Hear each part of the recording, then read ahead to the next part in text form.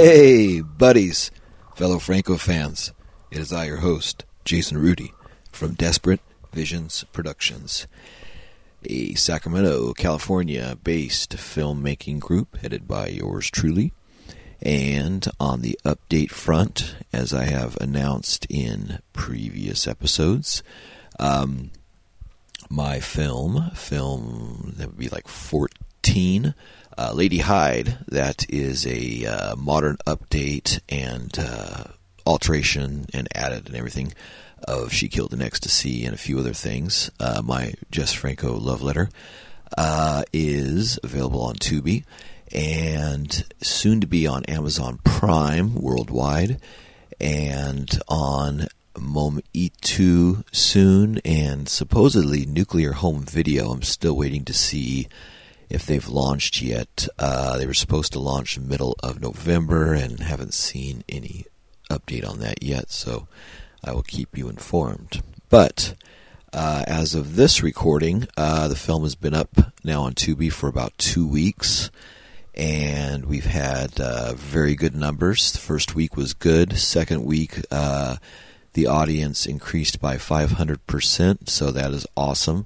And I'm able to see how much Tubi has with their advertising, like how much they've made off advertising from the film or whatever. So yeah, I'll still see. I have no idea what my first cut from them will be yet, but I just want to say thank you to all who have watched it, and thank you to all who have told others about it. Please continue spreading the word of Lady Hyde on Tubi. If you like it, watch it again, and then watch it again and again, and tell others about it so they can watch it and spread the word. So the longer it does, the better it does, the more it will stay up. That's how anything is. So, but yeah, numbers look good, and also what looks good is the reviews. If you go to the IMDb page for Lady Hyde or for Jason Rudy, you'll see we've had about, I think, 10 or 12 user reviews, which the average is around 7 out of 10, which is great. And we've had, stars. And then we've had 2 user reviews and a critic review. And just read that this morning from a couple days past. And I want to give a shout out to ZC Emporium for B Movies, his blog page. He's looking on his thing. He's done reviews for going on about 10 years now almost, and looks like he really liked Lady Hyde. He calls it Lady Hyde, Nutsoid, Redhead, Strips, Nude, and Murders. And he gives a really great review of it. And a couple little things I wanted to mention I liked. He says the deaths, murders, actually are steamy and bloody. Jane will seduce her prey, often with nudity or kinky underwear, even the female doctors. I also will tell you about, it says, let's see, finally, he goes, erotic and vicious, this film will hit you strongly. Liz Clare's performance is sultry and horrific, and you will see her in your mind long after the film ends. See Lady Hyde, and it is all right if you don't mention the film in polite company. But he definitely likes the film and the performances and the story, and says some nice things about me and some of the words. So thank you very much for that. But you can find that link for his review on the IMDb page. You'll see it under Critic Review. So that's what we're up to in there. And of course, film 15, my update, or my entry, there we go, into the Emmanuel cycle, the 1M Emmanuel, Emanueele, not the licensed double M, EMM Emmanuel. So, but like all the, Emmanuel in America, and Sister Emmanuel, and Blonde Emmanuel, Black Emmanuel, all those, it's my version of that. And that will be premiering here in Sacramento, California at the Dreamland Cinema in January 2023. So keep eyes open for that. And then it will be streaming soon if it's picked up, which hopefully it will be, as Lady Hyde has been. And that'll be on whoever picks it up, hopefully Tubi and Amazon again. And I'm thinking maybe, it takes a few months for that to happen. So keep on the lookout for that. And finally, filming film 16. Basically, kind of starting it up as we speak. Filmed some early footage of it already. It's looking good. And that'll be called She Knows Ferratu. And it's my take on a vampire story, along with my commentary on society, consumer culture, and the way media plays into our lives and into our brains. So be on the lookout for that when that comes out. I'm thinking maybe, I don't know, I hate to put dates on stuff, but I'm thinking I'm going to shoot for summer of 2023. Gives me about 6 months to shoot and edit and all that stuff. Unlike Franco, who of course could shoot and edit a film in about 3 weeks and then go on to the next one and do it about every month therefore onward. But so yeah, speaking of Franco, this episode takes us to episode 116, film 117, and that film is titled Furia in el Tropico. It's the original Spanish theatrical title, and this was made in Spain in the year of 1982. The alternative titles, this is a great one, Orgasmo Perverso, the Spanish alternative theatrical title with hardcore inserts. Didn't know that existed. And another one is Mujeres Acorraladas, Spanish theatrical with new narrative material. That's Cornered Women. It's a good title. Production companies for this: Fervi Films out of Madrid and Hermino Garcia Calvo, Madrid.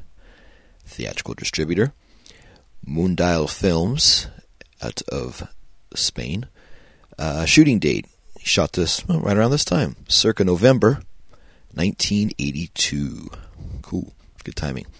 Let's see, the first one, Furia in el Tropico, which is Furia Tropics, that got its deposit legal number in January 25th of 83. Wow, about just 2 months later. And then the second version, the second version, the Spanish theatrical with new narrative material, the Mujeres, got its legal number a month later. 3 years later, in February of 86. And then finally, the hardcore version, Orgasmo Perverso, got its deal in Madrid of March 31st of 1986 as well. So they did those second deals 3 years later. And, of course, we get material information from the book Flowers of Perversion, The Delirious Cinema of Jesus Franco, Volume 2 by Stephen Thrower.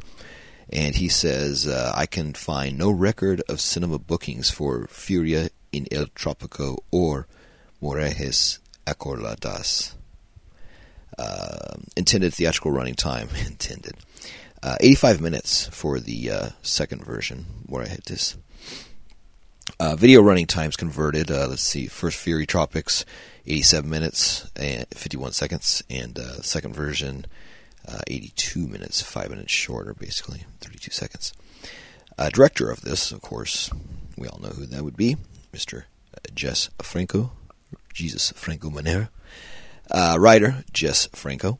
Executive producer for Fervi Films is a person that we're learning about now, Fernando Vidal Campos, who's now in the Franco universe. Director of photography, Jess Franco, of course, billing himself again as Joan Almeral. I like always does the female version. That's awesome. Camera assistant, Enrique Diaz, as Enrique Diaz, with an E instead of an A for Diaz. Production manager, Antonio Mayans, as J.A. Mayans. Music, Daniel J. White, billed once again as Pablo Villa and Jess Franco. Music recording is Studio Rigson. Uncredited camera operator, Jess Franco. Production manager, Antonio Mayans. Editor, Jess Franco. So we got, once again, Jess Franco as writer, director, director of photography, camera operator, and editor. That sounds like me. That's the way to be. All right, cast. Lena Romay, of course, headlining as Marja Lopez. And she's billed as Lena Romay here, not Candy Coster, so this is her straight Lena role. Antonio Mayans as Robert Foster, plays Sergeant Chano. Maria Del Mar Sanchez as Veronica Seton, plays Rosaura Villa. Ricardo Palacios plays Colonel Blanco. Veronica Areschavalta plays Anna Stern, as Anna Stern. She plays the prison governess. Sonia Burko plays Chincha, the brothel madam. Juana de la Morena plays a shivering prisoner. That's an interesting title. Morejes, the second version, adds Mel Rodrigo as Father Rodrigo. I'm going to save the synopsis for the review after the bumper, and as of the time of this recording, I'm not sure if it's going to be a solo review by me or if I will have a guest, but stay tuned after this half of the episode and you will find out. Production notes. Furia in El Tropico, Franco's first women in prison film since the commercially successful Sadomania 2 years earlier, was shot for a new outfit called Fervi Films. See also Una Rajita Perdos. An ill-fated project, Furia failed to find a release in the cinema until 4 years later, when it branched into two new versions. The first of these, Morejes Acrodalas, produced by Hermino Garcia Calvo of Mundial Films, dropped Furia in El Tropico's sadosexual excesses and topped up the running time with new dramatic material filmed by Franco. It was given a new deposit legal number on February 21st, 1986, but like Furia, it was never released in cinemas. Wow, that's crazy. It's like you make a movie, 3 years later you make a new stuff, change around, and it still has the same result. The second variant, Orgasmo Perverso, added hardcore scenes and played for 2 weeks in Madrid. That's funny. From March 31st, making it the only version of Furia in El Tropico's ever to see the light of a projector. Franco scholar Francesco Cesari, who had seen the Spanish ratings documents, believes that the problems stemmed from the X certificate handed out to the original cut. Although Furia in El Tropico was not hardcore, it was nevertheless given a hardcore rating, which would have prevented bookings in regular cinemas. This was not what producers Fervi Films, a.k.a. Ferlea Films, had been looking for, as Cesari explains. They had two choices: film new scenes to obtain an S certificate, or shoot new footage to make it into a real porno film. Of course, the first way was more expensive, which is why the film became the hardcore Orgasmo Perverso. Franco himself had found a similar situation before when two of his mid-70s French films for Eurocine, The Hot Nights of Linda, 1973, and Exorcism, 1974, were deemed too hard for the intended market and were thus split into variant editions, with a sexed-up version created for porno cinema and a softer version created for mainstream cinemas. In those cases, however, both versions were created by the parent production company, whereas Furia in El Tropico ended up being resold to a second company for its proposed mainstream release as Morejes Acrodalas. Cesari continues, as for Morejes Acrodalas, it was just a trick. The distributor Mundial Films officially produced it as a new film, but obviously for the most part it was Fury of the Tropics. The new scenes are definitely a minority, and in a way this was the other solution, the more expensive one, but on the other hand, Mundial sold, or tried to sell, Morejes Acrodalas as a new film, and as a new film it was very cheap. There is no evidence that Morejes Acrodalas was released theatrically, but as you know, The film is in the Filmoteca Española database, whereas Fury of the Tropic isn't, for the simple reason that it became Orgasmo Perverso. Maybe the Moraes Acordalis trick was discovered and the ministry didn't allow distribution. Alright. It's funny, stuff like that I actually always kind of like. It's that weird stuff of taking a film and cutting it into two different versions and selling it under different titles to different companies, or trying to make it as two different things. I always like that a lot. I think that's pretty one of the interesting things about old films. Just like I'm also, as equally as a film fan, I'm a professional wrestling fan, so I always like the old stories of the road, or, you know, stories of interactions with people that are very interesting. So, yeah, that's interesting for me to read. Let's see. I'll do some of his review or not. Yeah, okay.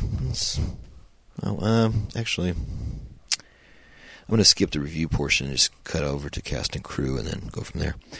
Every now and then, in Franco's 1980s films, it becomes difficult for a variety of reasons to match the names of the actors to the characters of the film. To begin with, the screen credits provide no character attributions. Sometimes the only available version of a film is a blurry VHS transfer, which makes visual identification very challenging. One is frequently dealing with individuals who have only acted in one or two movies, and matters are made even more difficult when it turns out, in some instances, that the same pseudonyms had been used by more than one actor. See Joan Verley and Lorna Green. Yeah, that's another one he uses quite a bit. Add to this the absence of publicity materials for the more obscure titles, and the IMDb's woeful habit of allowing people to amend film credits without permission, and a perfect storm of confusion arises. Every one of these problems affects Fury of the Tropics. When we try to decide who plays the heroine's best friend, Rosara, for instance, or the sadistic prison governess, we run into all sorts of trouble. The only primary sources currently available are poor quality VHS transfers. There is no available press book for the film, neither Alain Petit's Jess Franco and Prosperity, nor the multi-authored Obsession ventures any information on the subjects, and the IMDb provides highly dubious information that seems to me to have been added on the basis of guesswork. Nevertheless, I will try to contribute something useful and explain my reasoning as we go along. Apart from Marga, played by Lina Romay, the two main female characters in Fury of the Tropics are Marge's best friend, Rosora, and the sadistic prison governess. It's reasonable to assume that these roles are played by second-billed Veronica Seton, sometimes given as Veronica Seton, owing to a misspelling on a Spanish VHS cover, and third-billed Anna Stern. These are pseudonyms, so who are they really? And which actress plays which role?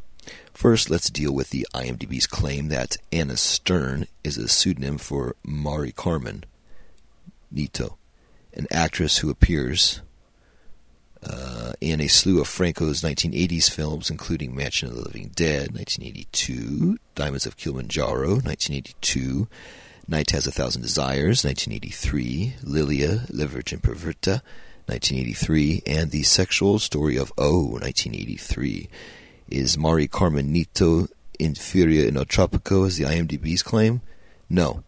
There's a superficial resemblance between Nito and the actress playing Rosora, but closer attention reveals telling differences in the shape of the nose and jaw. Rosora, in fact, played by Maria del Mar Sanchez, who appears in Franco's 1983 film La Blues de Cali Pop under the pseudonym Mary Sad. Oh, I know what that is. Identification was hampered for many years by the atrocious quality of VHS release for both these films, a problem subsequently alleviated by good quality TV transmission of La Blues de Cali Pop in 2016. That's the version I have. Moving on to Fury of the Tropics Governess, the same actress pops up again a few months later as the villainous foreign agent Lida in Franco's Sangre en mis zapatos, Blood on My Shoes, 1983. Unfortunately, as per usual, the credits for Sangre en mis zapatos gives no character credits, just a list of actors. The first female listed is Lina Romay, who plays the ditzy Paquita. The second is Veronica. Second is Veronica Arezchavera, who given that Lida is by far the most important female character after Paquita, I think it's safe to say that she, and thus Furia's evil governess, is played by Veronica Arez-Chavalta. The same actress, appearing under her own name, can also be seen alongside Lina Romay in Mi Conjero en el Mayor, 1982. This is a softcore sex film by actor-turned-director Ricardo Palacios, a close friend of Franco's, who plays the corrupt Colonel Blanco in Fury of the Tropics. Judging by Romay's hairstyle in Mi Conjuro en el Mayor, it was shot just before Fury of the Tropics, for which it functions as a sort of dry run. It seems very likely then that Franco cast Veronica Arez-Chavalta in Fury of the Tropics on basis of performance in that film. So, we have our two actresses. Rosiara is played by Maria del Mar Sanchez, and the governess by Veronica Arez-Chavalta. But, what about the pseudonyms? Which of the two is Anna Stern, and which is Veronica Seton? Without consulting the performers themselves, there's no way to be absolutely certain. And besides, in Franco's 1980s films, the same pseudonyms were sometimes used by different actresses, at which point one may feel like giving up. But let's persist. All right. The Anna Stern moniker was first used on Franco's El Tesoro de la Diosa Blanca, 1982, in which the aforementioned Mari Carmenito plays Lida de Winter, with the other female roles taken by top-billed Katja Bennert and Lina Romay, and the black actress Aline Mess. Given that there are no other female characters in El Tesoro to whom the pseudonym could refer, it would seem that Nida was indeed Anna Stern in this particular case, which is probably why someone has erroneously amended Fury of the Tropics IMDb entry to state that Anna Stern is Mari Carmenito. Wow. A variant of this name, Anna Stern, appears prominently on the posters and press books for two of Franco's 1983 films, Sola ante el Terra and Sangre en mis zapitos, but it's not among the screen credits. Neither Maria del Mar Sanchez nor Mari Carmenito appear in Solante en la Terra or Sangre en mis zapitos, whereas Veronica Arez-Chavalta, as already mentioned, is the villainous Lida in the latter. Whew. I would therefore suggest that Anna Stern is Veronica Arez-Chavalta, based on a match for two of the four occurrences of the pseudonym, with Maria Carmenito using it once. Incidentally, its use on the poster for Solante en la Terra is a special case. The same poster design also names Katja Bannert and Karen Field as cast members, although neither actually appeared in the film.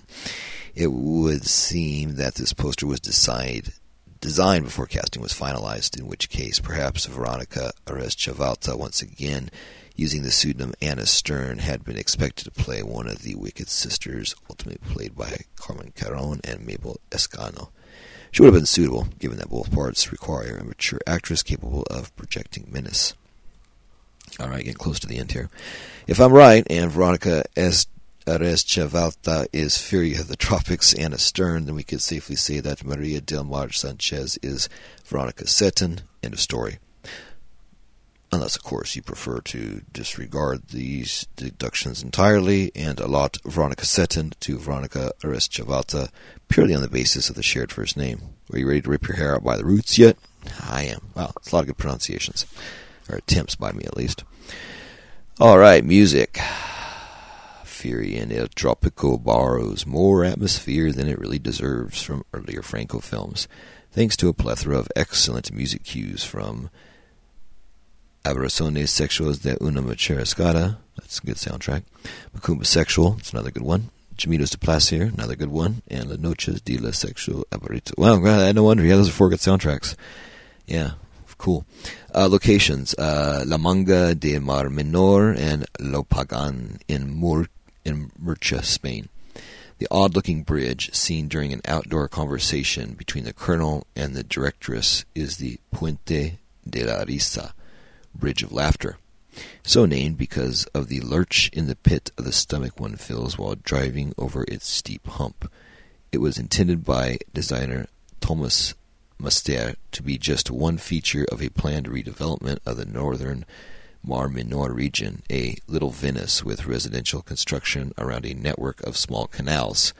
The bridge was finished in 1978, but the rest never happened, although the region is still referred to by locals as La Venezuela. Connections. The story is a mashup of previous Franco films about women in prison, from 99 Women, 1968, to Barbed Wire Dolls, 1975. Veronica Arez Chavalta's whip-brandishing address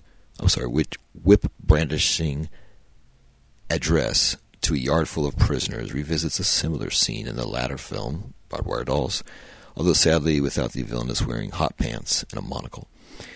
The title pays homage to André Dutau's film Slattery's Hurricane, 1949. That's interesting. Starring Richard Remarque and Veronica Lake. In Spain, it was called Furia in el Tropico, or at least it was in the Madrid cinema listings. The Spanish poster still says Furia del Tropico. All right, finishing up here. Other versions. Furia in el Tropico failed to find a buyer until it was re-edited with hardcore footage and released as Orgasmo Perverso. That's such a great title, though. God. The version did at least manage to sneak through a projector in Madrid in March 1986, but has, so far, never turned up on video or DVD. The same year, Franco added non-pornographic footage to Furia in el Tropico and created a third variant, Morejes Acorraladas.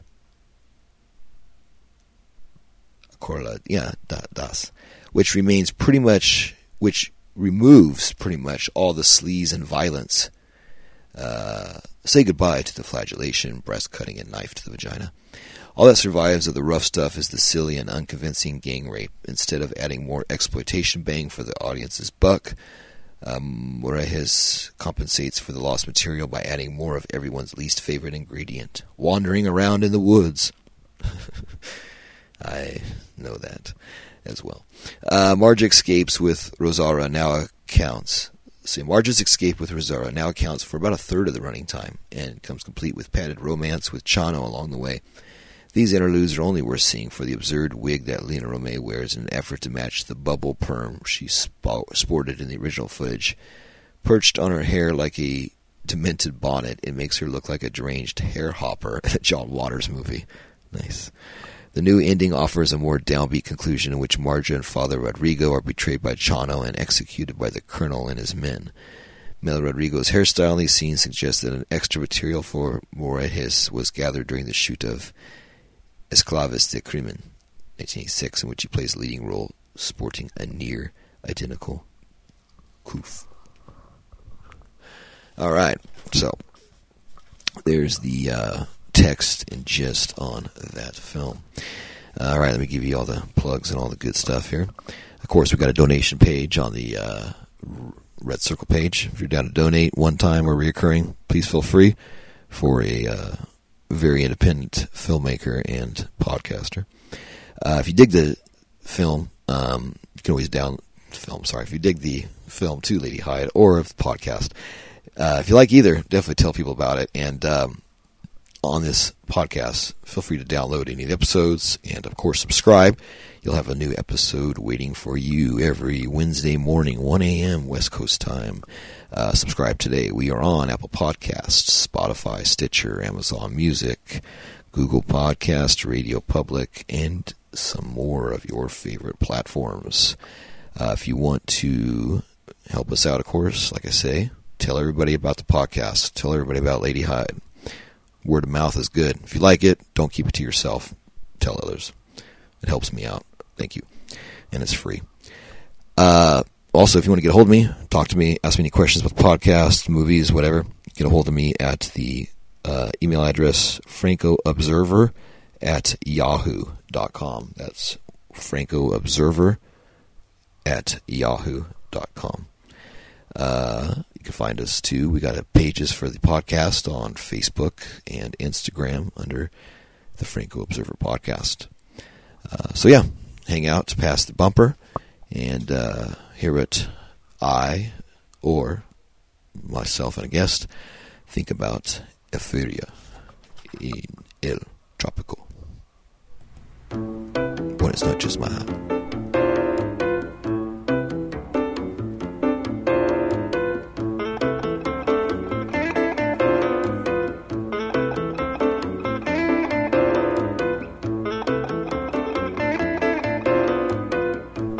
All right, we are back with the review of film 117, Fury in the Tropics, of this episode 116. Of course, this is your host, Jason Rudy from Desperate Visions Productions, and this is a solo review by myself. I wanted to watch this and get it in time for the release date of November 30th, of this last day of November. I always want to have one every week, and sometimes with my schedule and doing all these films and work and everything else and holidays and other people's schedules, it's sometimes hard to get people dialed in on a weekly basis. So sometimes we'll have the solo ones, and sometimes we'll have ones with guests. As you listen to the podcast, you will see the rhythm and tradition. So, all right, well, I just got done watching this, Fury in the Tropics, and I'm lucky because, as you listened to in the first half, this seems like the more common version is the final one, the Morejes Acrudadas. What's that translate to? Cornered women, and I had the Fury in the Tropics version, the first one. So I'm going to give you the synopsis. Let me see. Because Thrower basically gives you like the whole film. So I was going to say, if you listen to this, there are going to be some spoilers, but I'll try not to leave out everything. So anyway, synopsis. Then I'll give you my review and Franco list and all the things that you've come to expect and request. All right, synopsis by Stephen Thrower. Somewhere in South America, the present, as two women, Marja and... It says Rosaura, but see, the version I have is Rosalba. So now let me look at the cast here. See, it's weird. He has Rosaura Villa, but the version I have is translated to Rosalba, like Rosalba Neri. So I guess I'll call her Rosaura, because that's what he has, but I'm curious if it's changed.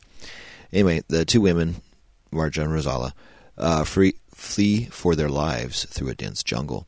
Marja muses on the reason for their plight. In prolonged flashback scenes, we see that they were prostitutes at a bamboo-walled brothel. Well, bamboo covering fence. So that's the cage. That has something to do with the whole film. So that's funny. See, there's some things that Thrower doesn't catch, or maybe I don't know, but maybe I see different. They were prostitutes in a bamboo-walled brothel for an unspecified revolutionary militia. In prolonged flashbacks, we see that they were two prostitutes at a bamboo-walled brothel for an unspecified revolutionary militia, I guess. Marja fell in love with a handsome soldier, Chano, who was unable to prevent the whores being sent to a prison run by a wicked female directress. The sadistic lesbian revels in beating the inmates and demands sexual satisfaction from her victims. Marja is beaten and abused, but tricks her way into a position of trust with the directress. Meanwhile, Chano works to free her. Rosaura, meanwhile, is pressed into sexual servitude by the directress.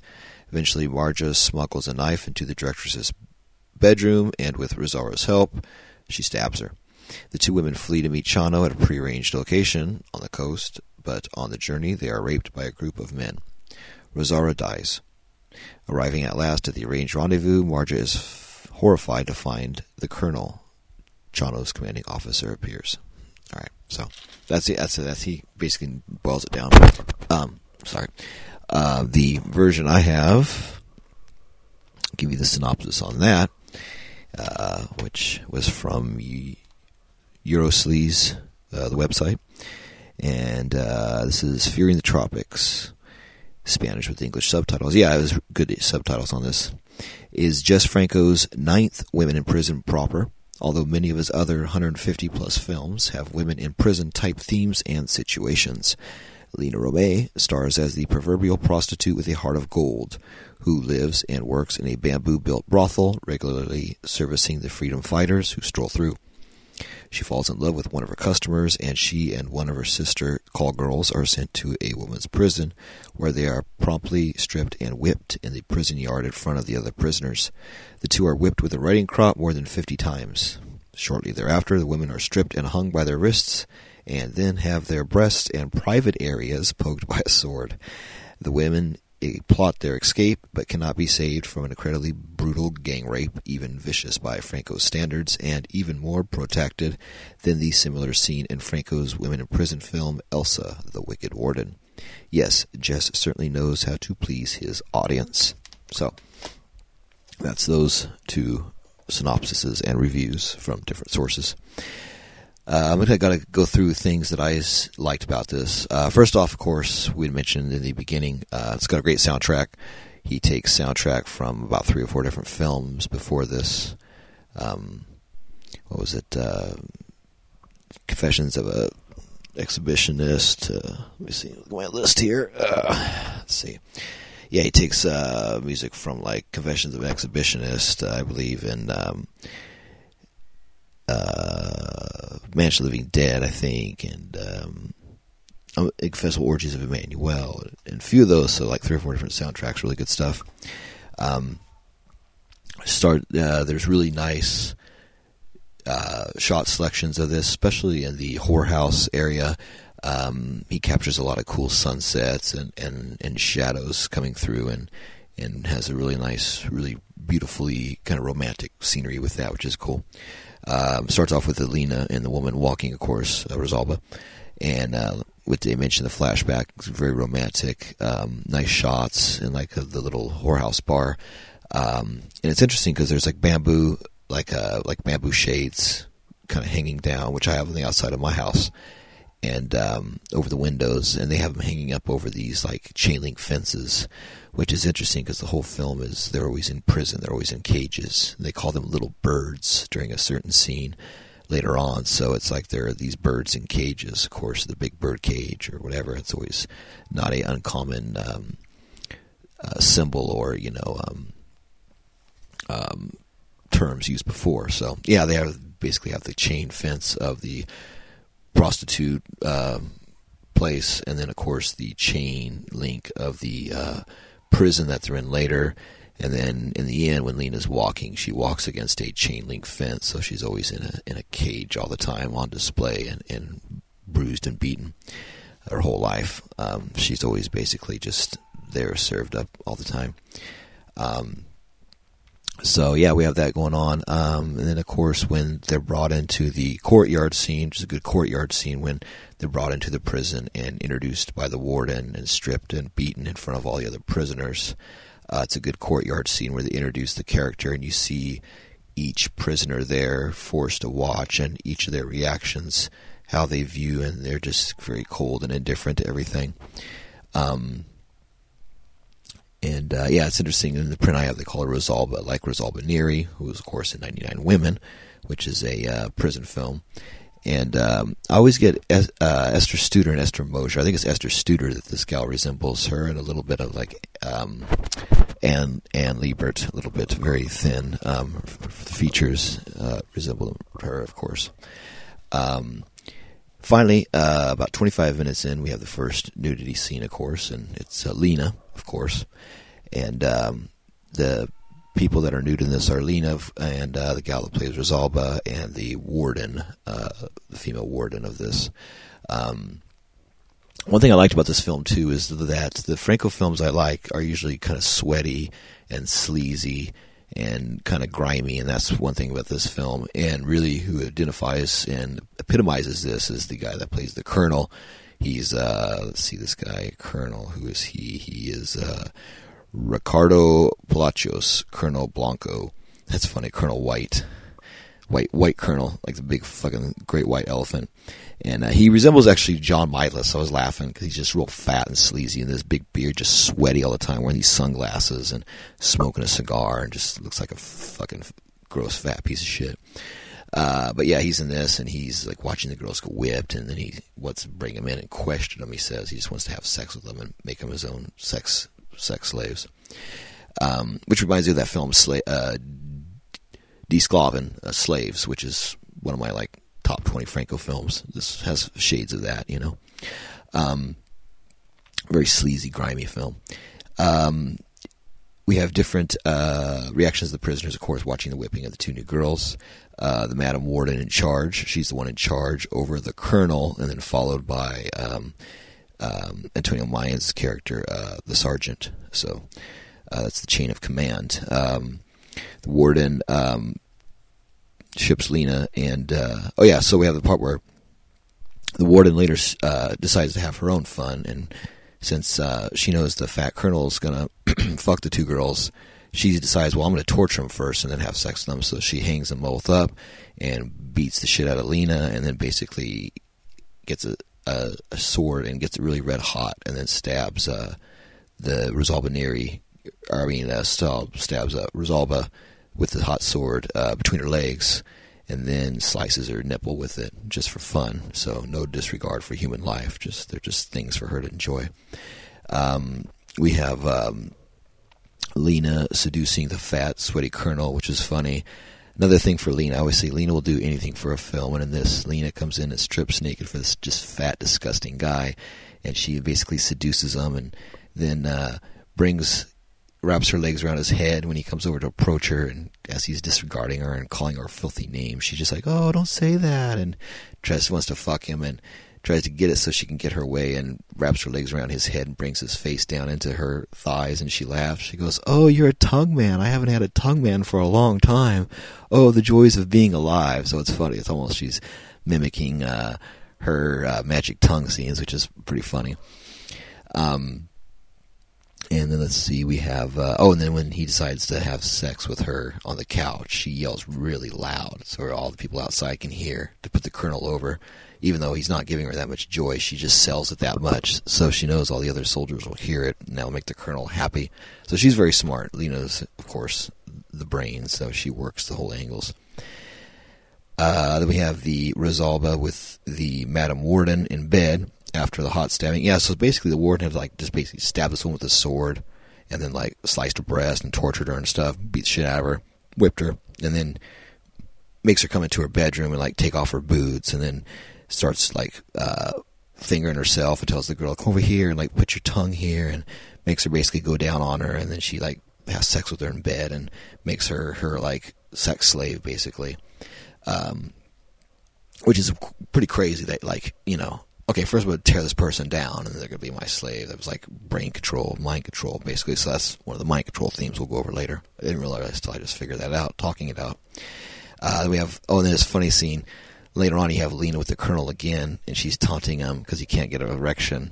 So she brings in the other girl to help her, Rosalba, and Rosalba doesn't want to do it, and then they force it to kind of create a scene. But and Lena holds her down while the colonels have sex. So it's kind of a tough scene. You're like, wow, Lena, you're flipping on, but it's part of her plan. But the fat guy can't get it up. She's like, oh, what's the matter? The little red helmet can't get up. Does your big belly covering up your little dick? And just fucking with the guy, basically taunting him 4 or 5 times. I was hella laughing. It was a really good scene. And then, I noticed too, this film has lots of rape and forced sex scenes in this film. So if that's something that's hard for you to watch, it's, I will say, I was just wow, it's just kind of repeating a lot of the same themes. So it's kind of scarce on, but it's filmed well, and there's a lot of good. I mean, there's reasons for it, but it's still a little bit excessive, especially as you realize the first half is just a lot of just forced sex scenes. And then Lena tries to cure it's funny too. And then so you have this one prisoner that's always shaking. She has malaria and she's cold. They call her number 50, and then. After the warden had sex with Rosalba and she's crying in their kind of cell area, the lady's telling Lena, "Oh, I'm sick and shivering and stuff." And Lena goes, "Oh, hold on a second, I'll cure you later." Like Lena's sex can cure everything, which is kind of the theme in a lot of these films. How Lena fucks people and then they get better. So it's funny. Lena mentions that to number 50, the lady with malaria, that's always shaking in the corner with the covers on and stuff. And then later on, as we see the flashbacks into present day of the beach, when we see Rosalba's about ready to be dead, and they're just walking, and she's ready to give up, Lena tries to cure Rosalba by basically fingering her and making out with her on the beach, and tries to, like I said, Lena lends a helping hand, because she basically tries to finger her and thinks, okay, this woman's dying, and she's, exhausted, and she's hungry, and she's sweaty, and she's tired. She's ready to give up life.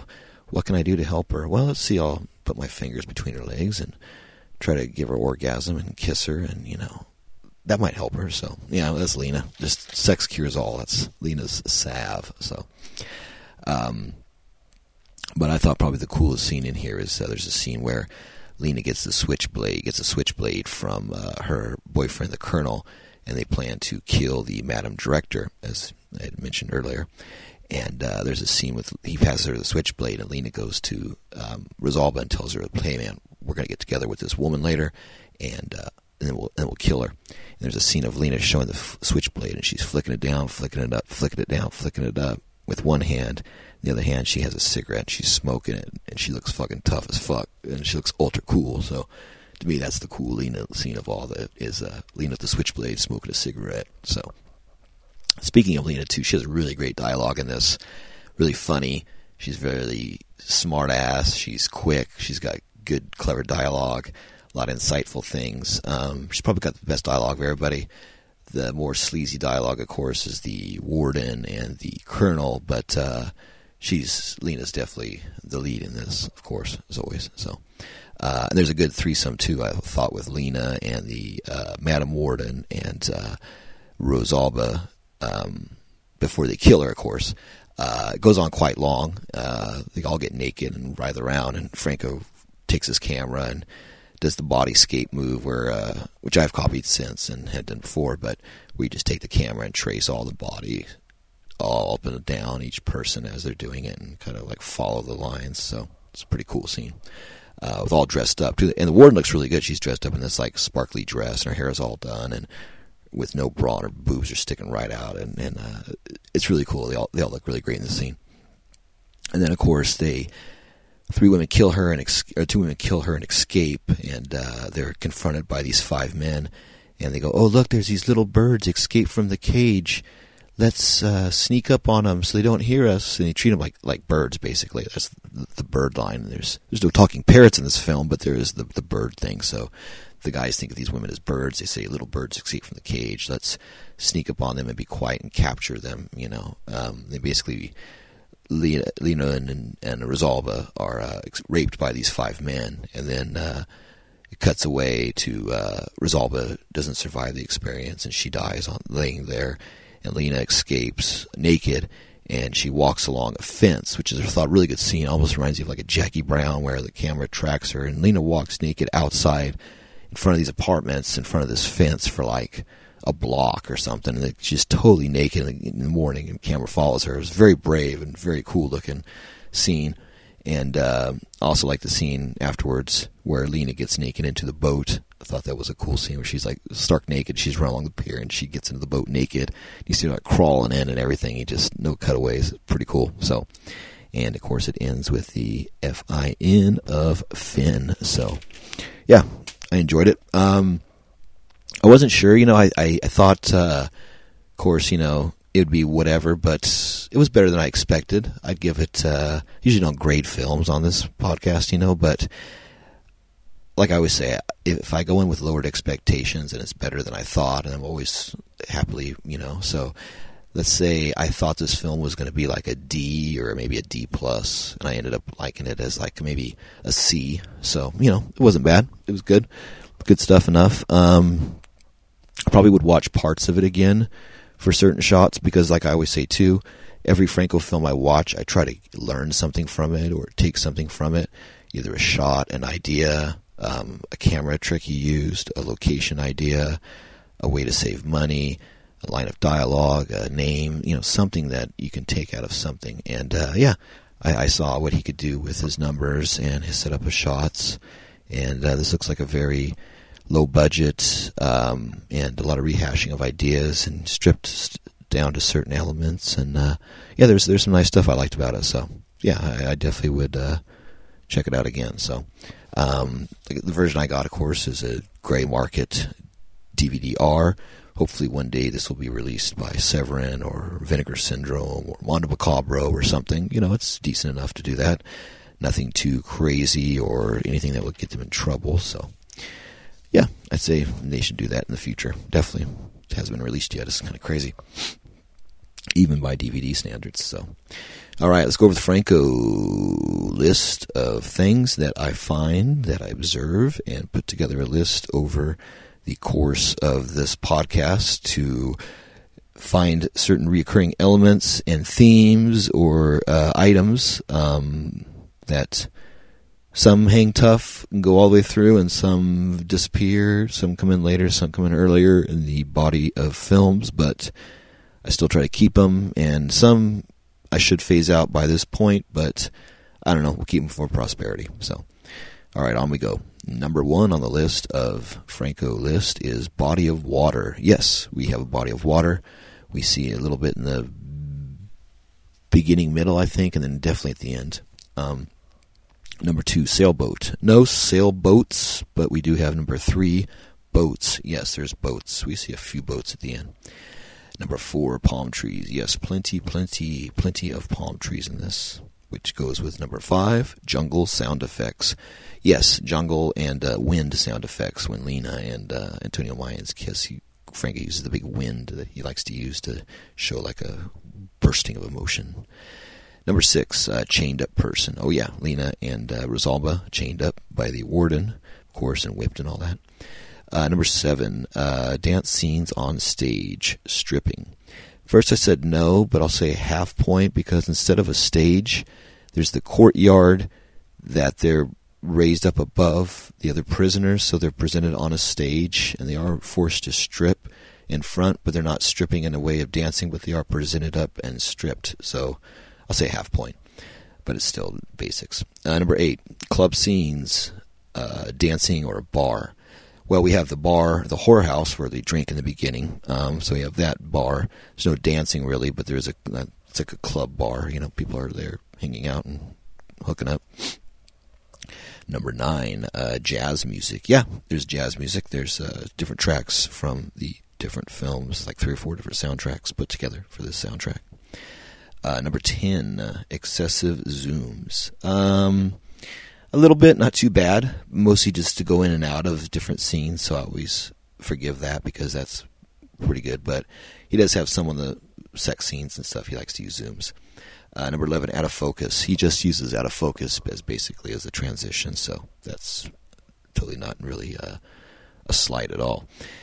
Number 12, mirror shots. Yeah, there's a few, but very minor. They don't mean anything. They don't progress the story at all, or they don't show a clue or anything. They're mostly used in the warden's house and bedroom. Nothing major. 13, mind control themes. At first I said no, but then I thought, well, yeah, because these women have to be kind of submitted and tore down and molded into the warden's service, and of being their sex slave or their torture toy or whatever. So it kind of, there's a basic mind control, but that's with any kind of a institution, I think. 14, magic tongue scenes. Yes, there's 2 actually. Lena, like I had mentioned, when the colonel gives her oral sex, she goes, "Oh, a tongue man! It's been so long since I've had a tongue man." She's all happy. And then, of course, Lena with the warden at the end, she has her magic tongue on full display, licking the warden's boobs and nipples and everything. So yeah, you see Lena's magic tongue there. Finally, I was like, shit, it's just going to be on Lena, but then Lena takes it out and works her magic tongue. So good. And she even mentions tongue, so that's good. 15, red light. No red light scenes in this one. 16, sheepskin rug or masturbation with a letter C item, and that would be no on this. 17, mad scientist and servant. Well, you don't have a mad scientist and servant, but you do have the warden and the colonel. The colonel's a fat guy, the servant, and the madam is the woman. So, yeah, I'd say that would be that. But not scientist, but close. 18, fish tank shots. No. 19, talking parrot. No. 20. End credits, yes or no? Well, it says Finn, F-I-N. There's no credits of names, but by this time it usually just says Finn or the end, and then the license number of the print from the Spanish film deal. 21, handwritten notes. Well, there's nothing handwritten, but I noticed on one of the Jeeps they painted like a couple numbers, a number like 21 or 50, and then circled it, which I thought was pretty cool because you could tell they just did that for the film. So yeah, the numbers on the Jeep is the only thing I really caught. 22, spiral staircase. Not really spiral staircase. There's one that kind of goes up to the right and then back to the left, more of a triangle shape and not really a spiral, but it does curve, I guess, so maybe a half point. That's in the warden's house. 23, inept cops. The soldiers, I guess. Well, they're not as much inept as they are corrupt and lawless. You know, they basically just do their stuff for what they can and with their own pleasures, and there's no law. They're basically above the law. There is no law in this, basically. I guess it's unnamed South American locations. Yeah, South America. Let's see what we got here. Inept cops, that's 23. Okay. 24, Billy Chains, no. 25, kinks. Well, you have the bare butt spanking. You see their butts and then the riding crop against it. You have the voyeurism of them being stripped and everybody having to watch them be beaten. The submissiveness of the warden tearing down Rosalba and making her slave, and basically I mentioned before, breaking her down and then molding her to that submissiveness. Then you have that's the majority, and then of course control and all that other bullshit. 26, great headboards. No, there's headboards in the fat guy's place and the warden's bed, but nothing too outstanding, just standard wood. Nice design, 70s, 80s style, but nothing major. And 27, fear or desire. See, this is one I was kind of wondering, because like you have the fear of the two women trying to escape, and then you have the warden, and then that control them by fear, and I guess their desire is what causes is the desire of the evil creates the fear. So I would say fear is a motivating factor in this one. Now I think about it out loud. 28, acoustic guitar player. Nothing in this one. 29, reading a book scene. Yeah, the fat colonel is reading like a dirty magazine, like some unnamed, either Penthouse or Playboy or one of the many offshoots, knockoff deals, Swank or Wee or whatever. So yeah, he's reading the centerfold, and when Lena comes in, she goes, "Oh, do you need that to get excited?" And of course, she fucking makes fun right off the bat, talk shit. Number 30 is one I just added, because I mentioned it over the last 5 or 6 films, but of course, as I write it down, it's not in this one. Is there a pee scene, or talking about having to go pee, or excuse me, I gotta pee, or them actually peeing, and, camera watching them, and that would be no pee scene in this, so that's number 30. Figured it'd be good, as those we at 29, so I figured 30 is like a good even number, so, and we'll see, maybe there'll be something new will pop up, we'll go to 31, but I think 30 is a good round, so. Alright, so that was Fury in the Tropic. Furia in el Tropico, or Fury in the Tropics. They have it as 1986 on the video box, because that's when it was, I guess, released the other way, but it's really 1982, filmed, of course, in November 1982, right around this time, 20 years ago. Very cool. 9202, actually, excuse me, 40 years ago. God, I'm getting old. So yeah, 40 years ago, so this is around the 40th anniversary of the filming of this, so good timing to be doing this episode. So alrighty, well, I hope you all had a great November. I had an awesome November. Once again, shameless plug. Lady Hyde came out in November on Tubi TV. So check it out, and you can watch it there for free. And I know that's mostly United States in that, but I think if you go on tubitv.com, you might be able to check it out if you're international. But also, if you can't do that, so if it's not allowing you, you can, of course, do different VPN number deals and go through those and go through that way. Or hang out if you have Amazon Prime, because it was picked up by them. I'm just waiting to see when they'll add it. I've heard they're a little bit slower on the adding, so hopefully it will be up by December. We will see. I don't know. I have no control over that. So, but I do check daily to see and update people. So no word yet on that. But it should be on Amazon Prime, and if so, then people worldwide can check it out, either by being a member or paying for the view. So, but like once again, it's on Tubi TV for free, so check that out. So. And if you dig it, let me know what you think. Of course, at francoobserver@yahoo.com. Been having a lot of cool people check in and give me their reviews and leave reviews on IMDb, Letterboxd, and that's been really cool now. So I'm joining the ranks of that. And the word Jess Franco and the name Jess Franco pops up quite a bit in the reviews. So if you're a Franco fan, check out the film. I think you'll dig it. Everybody calls it a love letter to Franco, and carefully constructed and thoughtful and very precise, and a lot of people dig it, so hopefully you will too. If you're a Franco fan, check it out. So, alrighty, well, I will come back and see you in December and have a whole new round of weekly reviews for the basically 1983 portion of Jess Franco's life. So, it's cool. We're moving into a new year as this year comes to a close. So, thank you all once again. Stay warm, stay dry, stay healthy, and I will see you soon. Buenas noches, maha.